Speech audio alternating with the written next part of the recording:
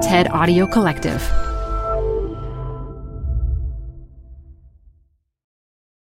Hi, I'm Debbie Millman.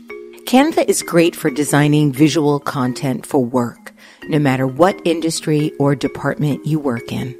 Now, your next presentation with Canva Presentations. Start with a professionally designed template and use it as a springboard for your design. It's a serious time saver. Time to present but can't be there in person? Enter Canva Talking Presentations. Record yourself presenting and add your talking head to your slides so your audience can watch your perfected presentation anywhere, anytime. Start designing today at canva.com. Designed for work. This message comes from Apple Card. Earn up to 3% daily cash back on every purchase every day. Then grow it at 4.50% annual percentage yield when you open a savings account with Apple Card. Visit apple.co/card calculator to see how much you can earn. Apple Card subject to credit approval. Savings available to Apple Card owners subject to eligibility. Savings accounts provided by Goldman Sachs Bank USA, member FDIC. Terms apply. This is Design Matters with Debbie Millman from DesignObserver.com. On this program, Debbie Millman talks with Brian Ray about the value of being rejected, about art directing for the New York Times, and about his development as an illustrator. I oftentimes try to avoid illustrating exactly what I'm reading. I try to almost create like a secondary story to what that piece is, and you can tell people stories about you, too. Here's Debbie Millman. You may know Brian Ray already. You might even have had coffee with him last weekend. Brian does murals, posters, magazines, music videos, even surfboards. But he's most widely known for his drawings of heartbreak and adoration, which appear each week in the Modern Love column of the Sunday New York Times. Before landing that gig, Brian art directed the paper's op-ed section. So you might say that Ray is familiar with picturing abstract ideas and arguments. That experience came in handy recently when Ray spent 6 months working on Malcolm Gladwell Collected. It's a box set of Gladwell's 3 best-selling books, and it's illustrated with almost 200 of Ray's amazing drawings. Welcome to Design Matters, Brian. Oh, thank you for having me. It's wonderful to have you here. So I need to ask you, is it true that you have a fear of UFOs? I would say yeah, but maybe more a fascination. When I was growing up, there was this television show called In Search Of that I remember watching and seeing this UFO episode. There was also a Bigfoot one that I remember seeing as well that made me a bit freaked out. But yeah, I think that at that point it sort of started to grow, and I think now it's probably more fascination than anything else. So were you afraid that you'd get abducted? It wasn't on that level. It was that afraid of the dark thing, you know. And as you know, as an artist, your imagination just runs wild as a kid, and not knowing what all of that was out there. As soon as it got dark, there was a kind of a freak out, you know. I had a really active imagination as a kid. Now, did you always want to be an artist? Was that something that you knew from the very beginning? If you had this active imagination, were you always drawing and making and creating? I think I was. The last time I was home, they had sort of gone through the old bedroom and sort of dug out all these old pieces of art and things like that. Is that in your house in Chelmsford, Massachusetts? Yeah, okay. Yeah. My family's still there, which is great. And they still have your boy Brian room? Yeah, there's a kind of like, there's a collection of all the all-star pieces from kindergarten, you know, that kind of thing. And they rolled those out when I was back home, and it was kind of cool to see a lot of those. But I think I've always been drawing. So you went to the Maryland Institute College of Art, and when you graduated, you moved to a part of Baltimore where John Waters' film Pecker was shot. Yeah. Did you move there on purpose? I moved there because it was cheap, and it was an amazing part of town. I mean, it was sort of like going back in time a little bit. It felt like the 50s or 60s. It's a little rough, a little raw, but very real.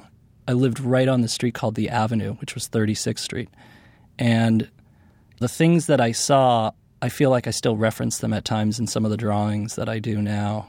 And I think maybe that's where I started to do more sort of documentary-style drawings. So I understand that time living in Baltimore had a real effect on your work. Yeah, Is it because of the intensity and the violence, or what about it had so much impact on the way that you work? I think because Baltimore is kind of a culturally, there's a collision of a lot of different types of people. You have a sort of, real kind of inner city push. There's obviously a huge drug problem in Baltimore as well, so there's a lot of crime. But you have a lot of really, really solid blue-collar working class people as well. And then there's some very wealthy people too. Baltimore has this wealthy part as well. And so all these people kind of collide right around where the school is located. And so you're a witness to a lot of things. You experience a lot of things. And as someone who observes a lot, I spend a lot of time looking. I think a lot of those things start to filter into your work for sure.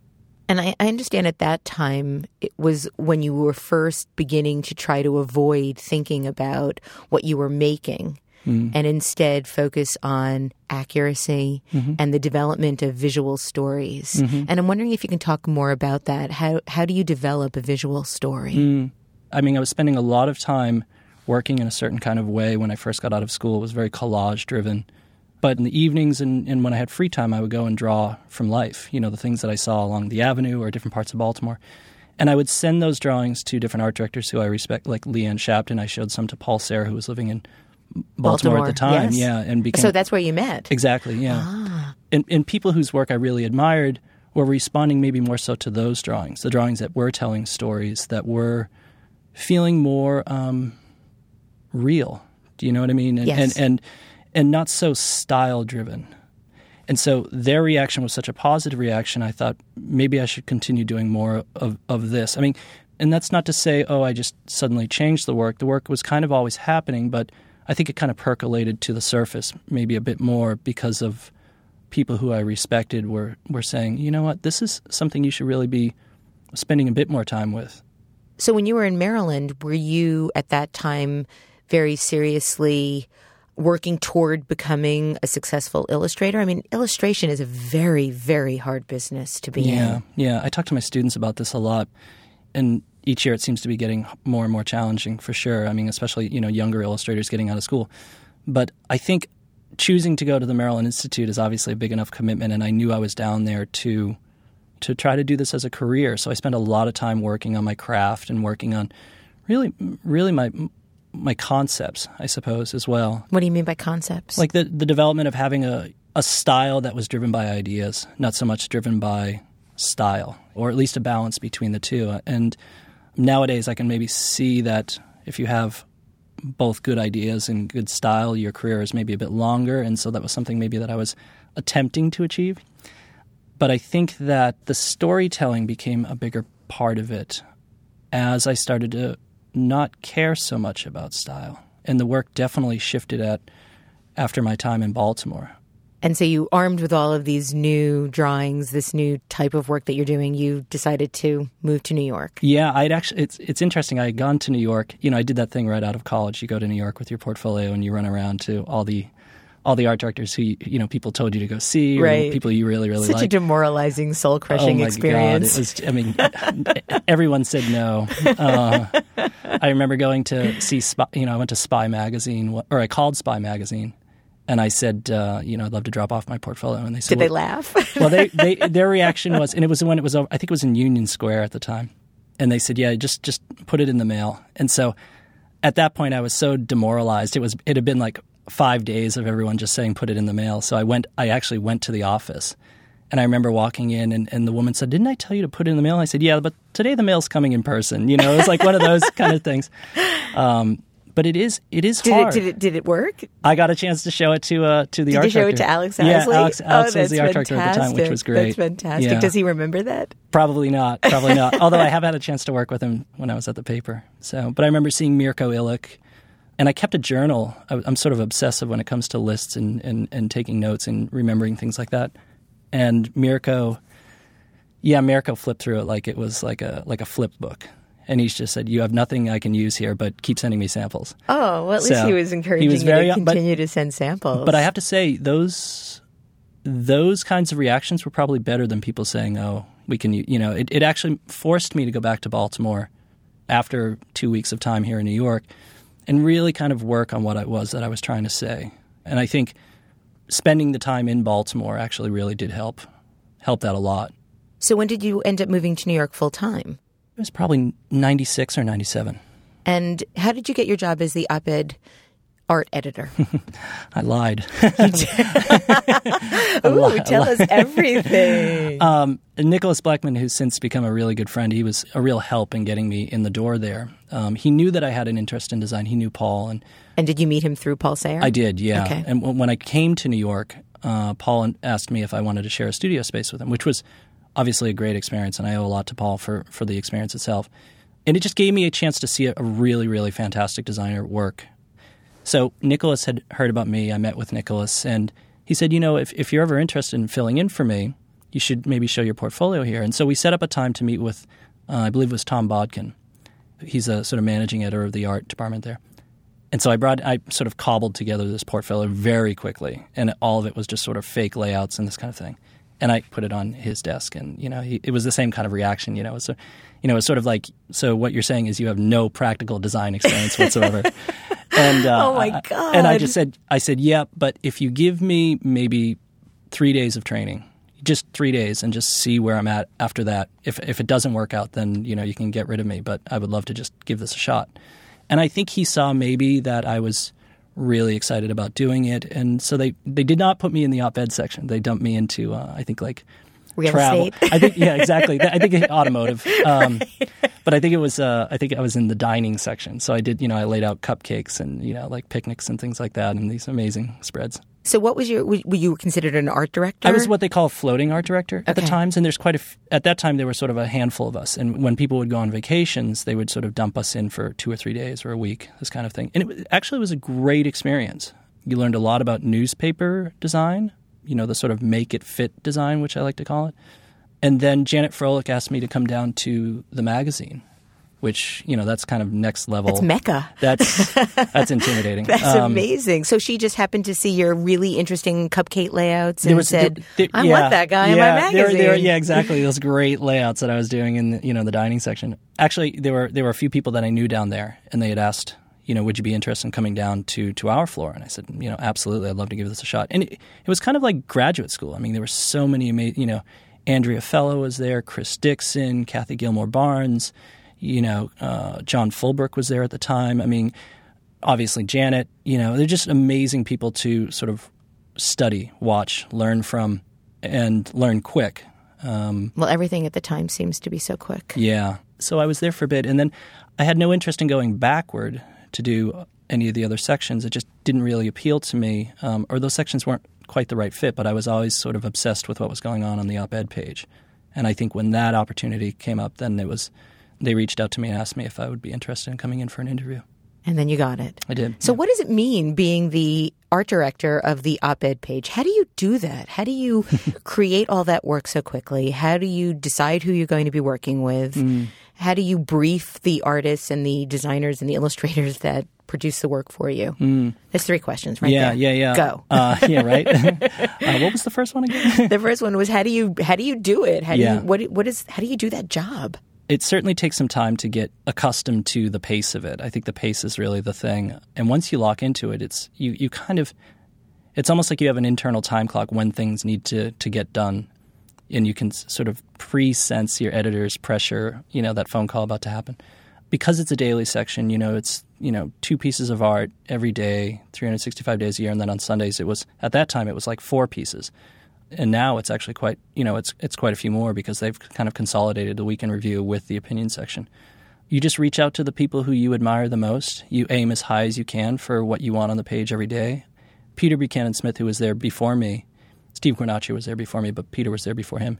Peter gave me really good advice. He said, look, don't try to hit a home run every day. Aim as high as you can, but there are going to be some strikeouts here and there, so just hit for average. I'd like to think we were trying to aim a little bit higher than that, but his advice was good advice because there's a burnout to that job. It is exhausting doing a daily section, but it's also exhilarating too. You're part of news, you're part of opinion, the pulse of things that are going on in culture. And when you match up great artists with a great piece and the page really, really comes together, there's nothing better. I think for the artist, it's always a thrill to do work for that paper, for sure, but I think it's also a kick for the art directors too. You get on the train in the morning and you see someone looking at your page and you watch how they're looking at the page, what they look at first, how their eye tracks across things. And, though it's a pretty gray page, there are moments where we did some things that were a bit more dynamic with the page. And it was always pretty exciting to see how people reacted to it. What I find so interesting about the op art pieces is how telegraphic they are. And from what I understand, you give people, a couple of hours to create this work? Is that true? Yeah. I mean, the op arts have a little bit more time because there tends to be copy involved with op arts, but even the op-ed illustrations. Just the opinion pieces, those happen in a couple of hours. So you call someone and say, I need this, I need it to really be telegraphic in its expression of a message. Yeah. We had in 3 hours. Yeah. and there were cases where we actually had to do that. I mean, we had what we called the usual suspects, and it was a list of probably about 300 or 400 people that, over a period of time, you start to have favorites. And you also have the emergency people, too, which, you can call within, an hour's time, and they can produce not only a great idea in a sketch form, but they can also produce a final piece. If things don't work out with an illustrator for whatever reason, there were emergency people. And then if it really became unraveled, if it just didn't work with a couple of people, I knew at the end of the day I could always jump in. But I think most of the artists knew that I just kept my distance. I allowed them, I was a real fan of ideas, and so I tried to step back as far as I could. I didn't want to step on toes for sure, unless I started seeing people struggling with development of something, and I might add my 2 cents here and there. But my art direction tended to just trust, and I think that's always been the case. But it's so compressed. I mean, if you have 3 or 4 or 5 hours to do something, what hour in there do you decide, I need to go to my emergency person, or I need to break out my pencils? Yeah. I mean, I think, it's a case-by-case basis, and it also depends on how involved the piece is, the sketch is. There was never a day where we didn't run art. We were good on that level. But I think, if the page closes at 7 and, you're still waiting around at like 5:30 for a sketch, that's when you kind of have to pull the plug. But I think everyone knows the drill. The artists know what they're in for. And I think for them it's pretty exciting. Obviously, because it's such a, it's 40-year history of image makers before them. And you kind of get to exercise your chops as a designer, as an art maker, or image maker.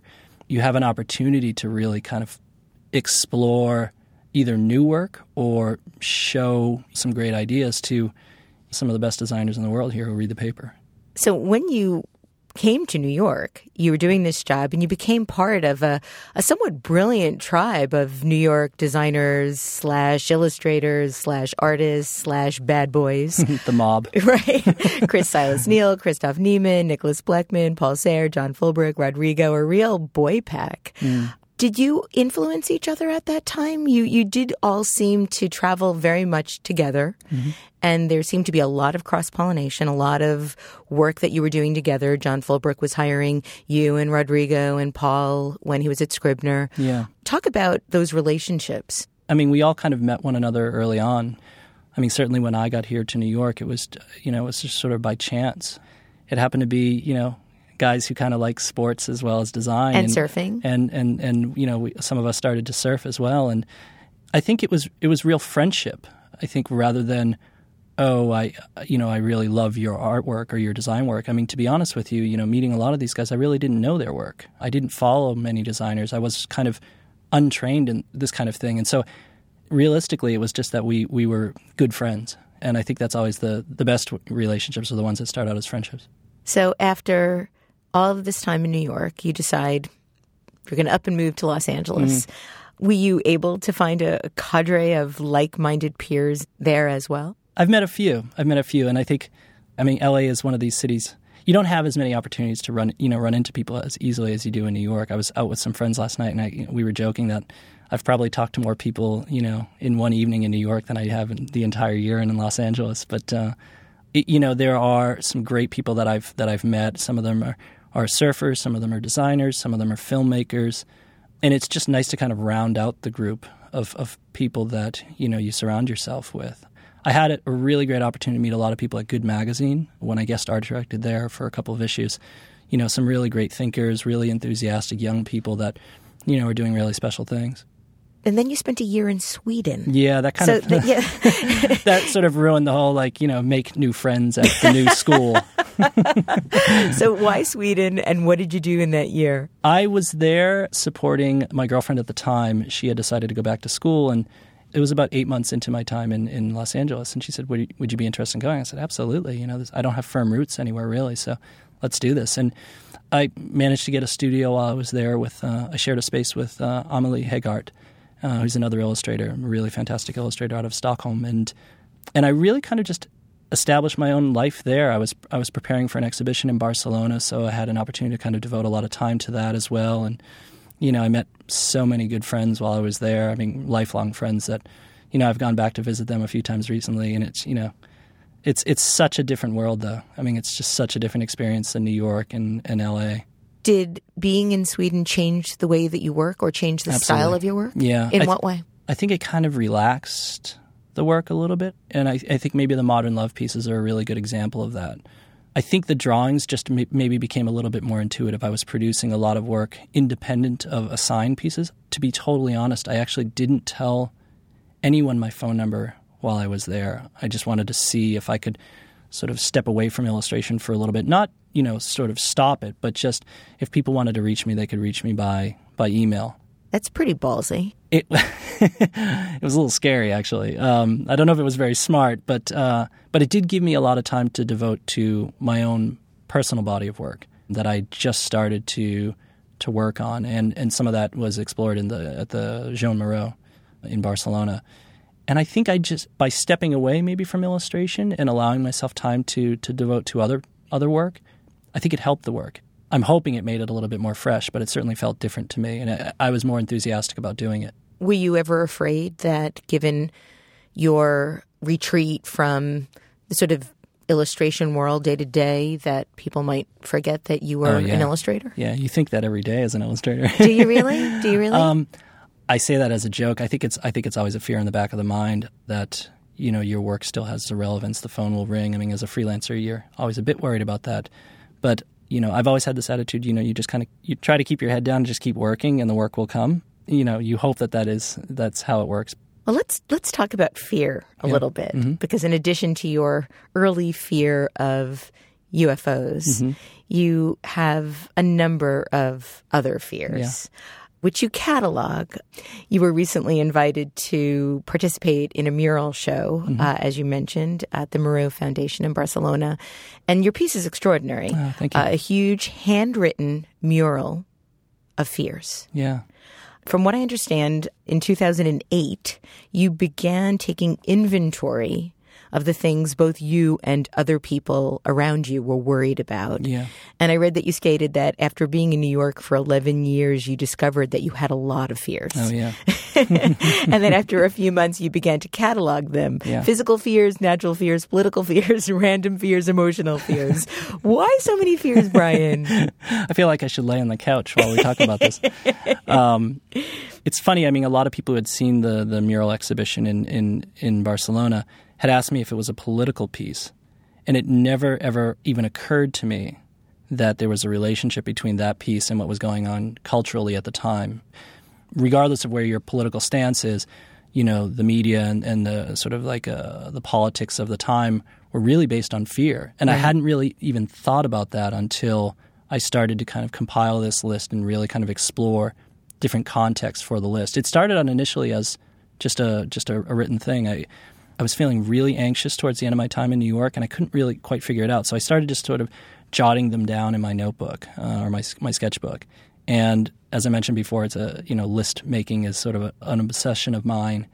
And after doing this for like 2 or 3 months, I realized, wow, I'm a mess. But what I also noticed is that I wasn't alone. Do you know what I mean? And, yes. and you would see it in the news, you'd see it on the television, you'd hear it all around you.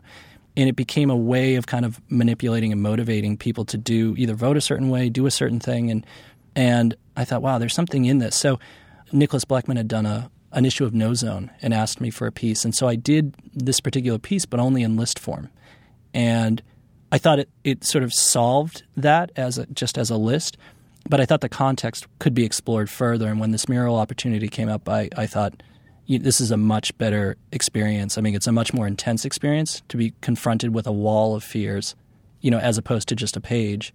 It just seemed to make much more sense. And how big was the actual piece? There were actually 2 of them. There were 2 walls that faced one another. One was obviously the fears one. And that wall, I believe, was about 30 feet wide by about 15 feet high.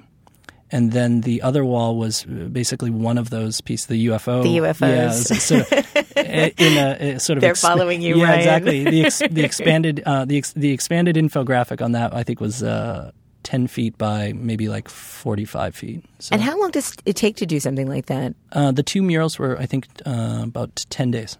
And I believe that you described the piece as a place where the intersection of fear, storytelling, and drawing overlaps with people's imagination. Yeah. And I'm wondering if you can elaborate on that a little bit, where the intersection of fear, storytelling, and drawing overlaps with people's imagination. It feels like that's a symbiotic relationship in some way. Yeah. With the UFOs, for instance, that particular mural is really like a large infographic, but it's an infographic of stories, less images. I mean, obviously there are these drawings of these UFOs, but what I was finding in the research is that the people who actually said that they saw UFOs, they were doing something that they don't ever, they never do. They were actually sitting at a dining room table and sketching out what they saw. So they're actually in the process of actually drawing something. They're doing something totally fearless. You know, if I were to ask someone who doesn't draw to draw a face, they might kind of get a little bit nervous or anxious, but they were so convinced of what they saw that they were actually sitting down and sort of overlooking the fear and actually producing something that was essentially a storytelling piece. It was a piece of information. This is what I saw. This is when I saw it. These were the number of witnesses. This is where I stood. My dog was there with me. And as I was doing more research, like 50 years worth of UFO sightings, I found that there were a lot of moments like this where the drawings themselves, it doesn't even matter what the drawings are because they're telling these wonderful stories in such a simplistic way. And obviously the experience is probably really moving. If they actually did see something or they experienced something, that must have blown them away. When it happened, they must have been really scared, obviously. But the idea that they were actually committed to telling a story about it in drawn form, to me, was completely fascinating. Have you ever seen a UFO? No. Do you ever hope to? Oh, yeah. We used to have this question, what would you rather see, a UFO, a ghost, or Bigfoot? That was sort of my sort of entry question.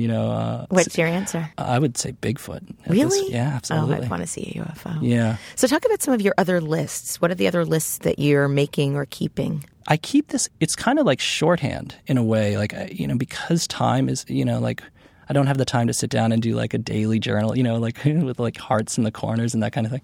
Oh, I can just imagine you doing that. Maybe I should start that. I'll send you one. Well, it's interesting. A column of hearts is, My day with Debbie was fantastic, and little hearts.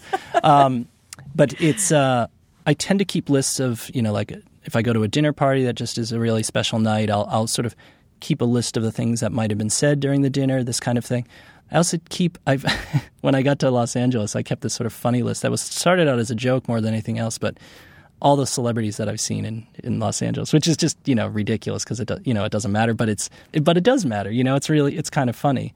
And I kept a list, my really good friend Thomas in Stockholm, he and I kept a list of all the bars that we went to while we were there. So it's sort of evidence of a life lived. I think so. Yeah. And I think it's become more important to me. I had a studio break-in when I was in Stockholm. And I lost like 15 years worth of work. I lost an external hard drive, my computer, my camera, all these photographs from like 15 years worth of my life that were on this, on my computer. And when that happened, it really changes how you look at documenting things, keeping lists, why you produce, what you produce, and how important that is. I think at the time I was doing a lot of work on the computer, like doing a lot of finish work on the computer. And I thought, what, I need to start producing some stuff by hand that I can actually, have like a record of or at least hold, because once it's gone, it's gone. How do you get over something like that? It took me some time. I mean, I was really devastated. I mean, as anyone who's ever lost anything is, you lose a nice pair of shoes, you get upset about it. But I think with this, it was maybe more so the photographs than anything else. I knew I could produce the work again, and as work changes and evolves, you kind of distance yourself from it, and you feel like, okay, I'm going to do something else, and it'll be fine. But I think photographs of time spent with people, like family photos, that stung for sure. And then you just, you go back in the studio the next day and you just start producing again. In the last year, you started illustrating the weekly column for the New York Times Modern Love series. Speaking of hearts. So what has that been like for you? It's the best series I've had a chance to work on. I mean, I'm just feel really lucky to, work on it every week. I was talking to the editor recently about the column, and, he'll send me the essays on a Friday, so I'll have an opportunity to read them over the weekend, and then on Mondays I'll sketch, and then Tuesdays I'll really start to explore like the finished work once they select a piece. And, some of the pieces are, really kind of gut-wrenching. I mean, it's...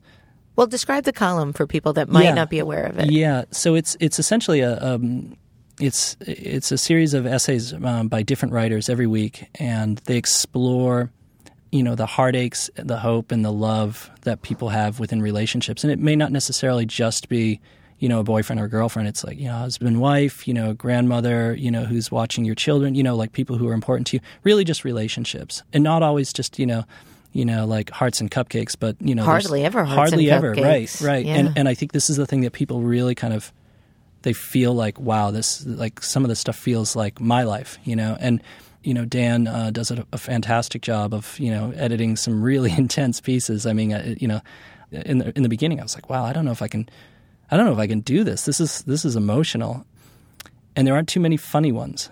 Rarely. But they're that moment in the paper where it's just genuine truths, people who are really experiencing some intense things. And I think when I started the column, I was talking to Corinne Myler. She was the art director that I started working with there. And I had shown her some of my drawings, these sort of love notes to my girlfriend at the time. And they were sort of drawings that I had done for her, very simple drawings. And I said, look, I'd love to do it, but I'd love to do it in this style. So the drawings themselves maybe try to emulate some of that emotion rather than just come up with, ideas or concept pieces. That wouldn't work, I think, for this column. I think it's at its best if you can match the emotion of those pieces. Then I think it's a much better, connection. It seems that your work has changed quite a lot in the last 2 or 3 years.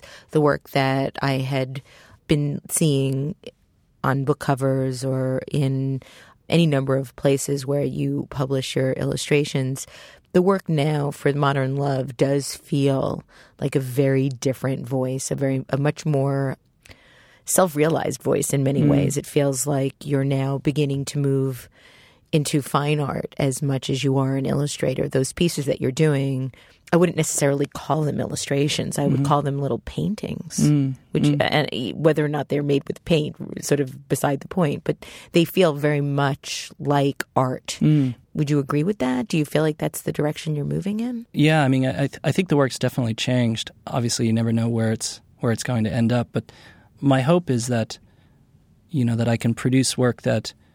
And I was saying this about Chris Neal's work, and Chris was the illustrator. I mean, he's just a fantastic illustrator, and he actually did work for the column before me. And the greatest thing that I can say about Chris's work is that you can look at it on the page, but you could also hang it on the wall. Yeah, I would say the same about yours. Thank you. I mean, that would be my hope someday, that I could produce work on that level. I think, being an illustrator, you have this. It's a luxury that you have an opportunity to kind of like drop into someone's life, in the newspaper every weekend. I mean, that's just such a great opportunity. And you can tell people stories about you too. These Modern Love ones, as much as they are about those essays, there's certainly a lot of me in there. My girlfriend at the time, she was sort of the model for a lot of the early ones. And also there's overlap. You'll read these essays and you have this chance to kind of put yourself into it. And, I suppose, fine artists do that with their work. The work is as much about them as it is about whatever else it might be about. But hopefully I get a chance to do more of that work. Has the column influenced your own ideas about love and relationships? Yeah, it was. This is another thing that I was talking to Dan, the editor, about last night. We were sort of discussing the column, and I said there was a period at the end of last year where, there was a stretch, maybe about 4 weeks, where those pieces, if you just changed the name of the writer to my name, they could have easily been about me. And I thought, all right, you got to throw me a bone here. I need something funny. Just give me one funny one. And he was sort of laughing about that. But there are those moments where you feel like, wow, I remember this. This happened to me. And I think because of that, because you can connect with the piece on that level, maybe the storytelling becomes easier to actually produce something for it, because you can actually remember the place that you were. And though I oftentimes try to avoid illustrating exactly what I'm reading, I rarely, if ever, do that. I try to almost create like a secondary story to what that piece is. And they've been great about allowing me to do that. But if the piece really resonates with you, then you really have an opportunity to tell that story. You have a place, you know, there's a whole other experience that might be independent of that essay that really is about you. So when you're working on these early sketches for the piece, for the column, do you do more than one sketch? Do you have a lot of different ideas? How do you ultimately decide what is going into the paper? In the beginning, I was doing a lot of sketches because we were trying to figure out the visual language for the thing, you know, the tone of the piece and not necessarily each individual essay, but really we were trying to set up the tone for the series. And, you know, how abstract do we want to go? How raw do we want it to be? Is it more sort of like emotion on the face, or is it more just the setting and the staging of it? But at this point, I think we're certainly hitting a stride here now. We feel really comfortable with what we're beginning to do. And I think that at this point, I can probably sketch out maybe 3 ideas and feel really good about 1 or 2 of them. I never send anything that I don't want to produce, obviously. But there's always 1 or 2 that I feel really strongly about. And I'll let them know. And they've been fantastic about they always seem to pick the one that I feel really good about. And if they don't, it's okay too. One of the biggest projects that you've worked on over the last year was working on what I've been calling the Illustrated Malcolm Gladwell, a box set collection of 3 of his best-selling books, The Tipping Point, Blink, and Outliers. So let's talk a little bit about that. How did you get that gig? Yeah, that's a big gig. It's a big gig, yeah. So Josh Lieberson, who at the time was one of the founders and people running Helicopter, a design studio here in New York, he had sent me an email asking me for, you know, he was talking about this box set with Malcolm Gladwell, and, you know, he was interested in getting a few names of some illustrators, and obviously if he thought I would be interested, you know, I should throw my name in the mix as well. And that seems unfair. Yeah, right? I have to talk to him about that. Yeah. You know, it just seemed like a great opportunity. So I gave them a list of names. And I think at the time Josh was just sort of looking for a wide, you know, sort of fan-out version of like all the playing cards that he could think of, you know, to put in front of Malcolm's eyes. And so I added just a PDF of my work as well and said, you know, I would be thrilled to be considered for it. And he showed it to Malcolm, and I think Malcolm just, you know, he saw something in my work that he thought might be appropriate for what he was doing. What was it like to work with Malcolm? Oh, he's amazing. You know, I had read Tipping Point, obviously, but became a real fan of the other 2 books as well, Outliers for sure. And, you know, he's real hands-off. Like, he insists that he's not a very artistic person, but in many respects, because he's as hands-off, he is to a certain degree. He's a real appreciator of, and he trusts a lot what the artist does. And he allowed us. I worked with Paul Sayre as well, the art director for the project, and Malcolm really allowed that process to kind of just evolve and blossom. And I don't want to say he stayed out of the way. He was real specific about the things that he didn't want to. What didn't he want? We talked. Yeah, it's interesting. It's kind of how I used to art direct illustrators. Like when I would call them and ask them about sketches, I'd say, which one of these sketches don't you want to do? And so I kind of approached Malcolm with, you know, when he was sort of reluctant to say what he liked, I said, look, it's much easier if you tell me what you don't like, because then it gives me some borders that I can, you know, work off of. And in the beginning, we really didn't know. I had a sense of what I was interested in doing with it. But, you know, he was reluctant to do anything that was real heavy on word-based pieces, which initially I thought I would produce a lot of pieces going in that direction. And it made sense not to do it. We also talked quite a bit about doing figurative work that felt too illustrative. And I was really anxious to not do anything that felt illustrative in a traditional sense. And so, you know, there are moments where the work aligns perfectly with what he's written, but then there are other points where it veers wildly to the left or right and in this real kind of oblique way. But I think that taking the reader on that kind of journey a little bit, or stretching their mind a little bit visually, is kind of exciting, you know, and it makes the book feel maybe more artful than, you know, a sort of like illustrated children's book of, you know, Malcolm's amazing. Oh gosh, no, it's actually very sophisticated. It's certainly not that. So you had to do over 200 drawings, so that meant you must have had to do about 400 or 500 to get to the 200 that you liked, right? There's like 3 stacks in the studio. My assistant's like, what are we going to do with all these drawings? I mean, there's probably about 300 and a handful of drawings that we produced, and we initially had said that we would probably do 50 or 60 for all 3 books. And we ended up printing, I believe, over 200. Did you just stay up day and night drawing? I mean, did it ever feel like you were a factory of illustration making? I think towards the end, I was feeling like we really had to press and we had to produce these things. But I think the time that I spent at the New York Times, that system that I got into, the pacing of that, and also working on the mural in Barcelona and being around so many, I would say, not fine artists, but artists who are professionals at what they do. I mean, so dedicated to this. It actually helped me quite a bit because I never felt like I was exhausted by doing the drawings. I never felt like, it was work. I mean, I get to paint and draw for a living. I mean, I should never complain about this. And I felt like it never felt like that. I mean, we had time up against us because we were printing it in Italy, and so it sort of condensed our schedule a bit. But it was a lot of day and nights of drawing. And fortunately, I had an assistant there who was just, she was just scanning as I was producing. So I was just completely free to just draw. And I think it actually helped the work. The pace of it actually helped the work towards the end because it became very fluid. So your studio seems to be moving toward more gallery-based work. Do you see yourself doing more and more of that type of work? Do you see yourself ever giving up illustration? Yeah, I don't know if I would ever give it up. The storytelling aspect of it is just too strong. But I think the work is definitely evolving. Hopefully I do more wall-based pieces. I mean, obviously the installation stuff I love doing because it, dealing with context is such a different experience from doing illustrations where it's confined to a page. But hopefully there's more opportunities to do more quote-unquote fine art pieces. Well, congratulations on an incredible year, an incredible body of work. Thank you. To learn more about Brian Ray and what he's up to, visit brianray.com. I'd like to thank you for listening, and remember, we can talk about making a difference, we can make a difference, or we can do both. I'm Debbie Millman, and I look forward to talking with you again soon. Design Matters with Debbie Millman is recorded at the Masters in Branding Studio at the School of Visual Arts in New York City. It is produced by Curtis Fox Productions with technical assistance by Rainey Ortica and research by Jen Simon. The show is published exclusively by DesignObserver.com. You can subscribe to this free podcast in the iTunes Store.